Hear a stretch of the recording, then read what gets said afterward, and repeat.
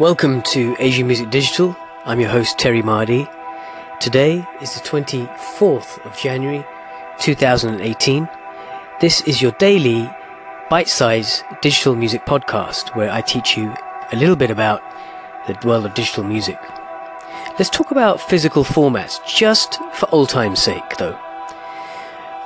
In 2017, revenues declined by 7.6% in the physical format, a higher rate than the previous year, which saw a decline of 3.9%. The physical sector still accounts for 34% of the global market and is particularly significant in leading countries such as Japan and Germany.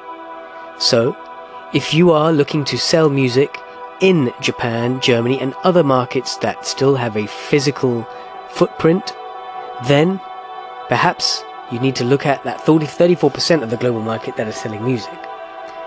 Vinyl has made a huge comeback. I walked into a UK-based supermarket the other day and saw that right next to the LCD, LED televisions and laptops, there was a whole rack of vinyl.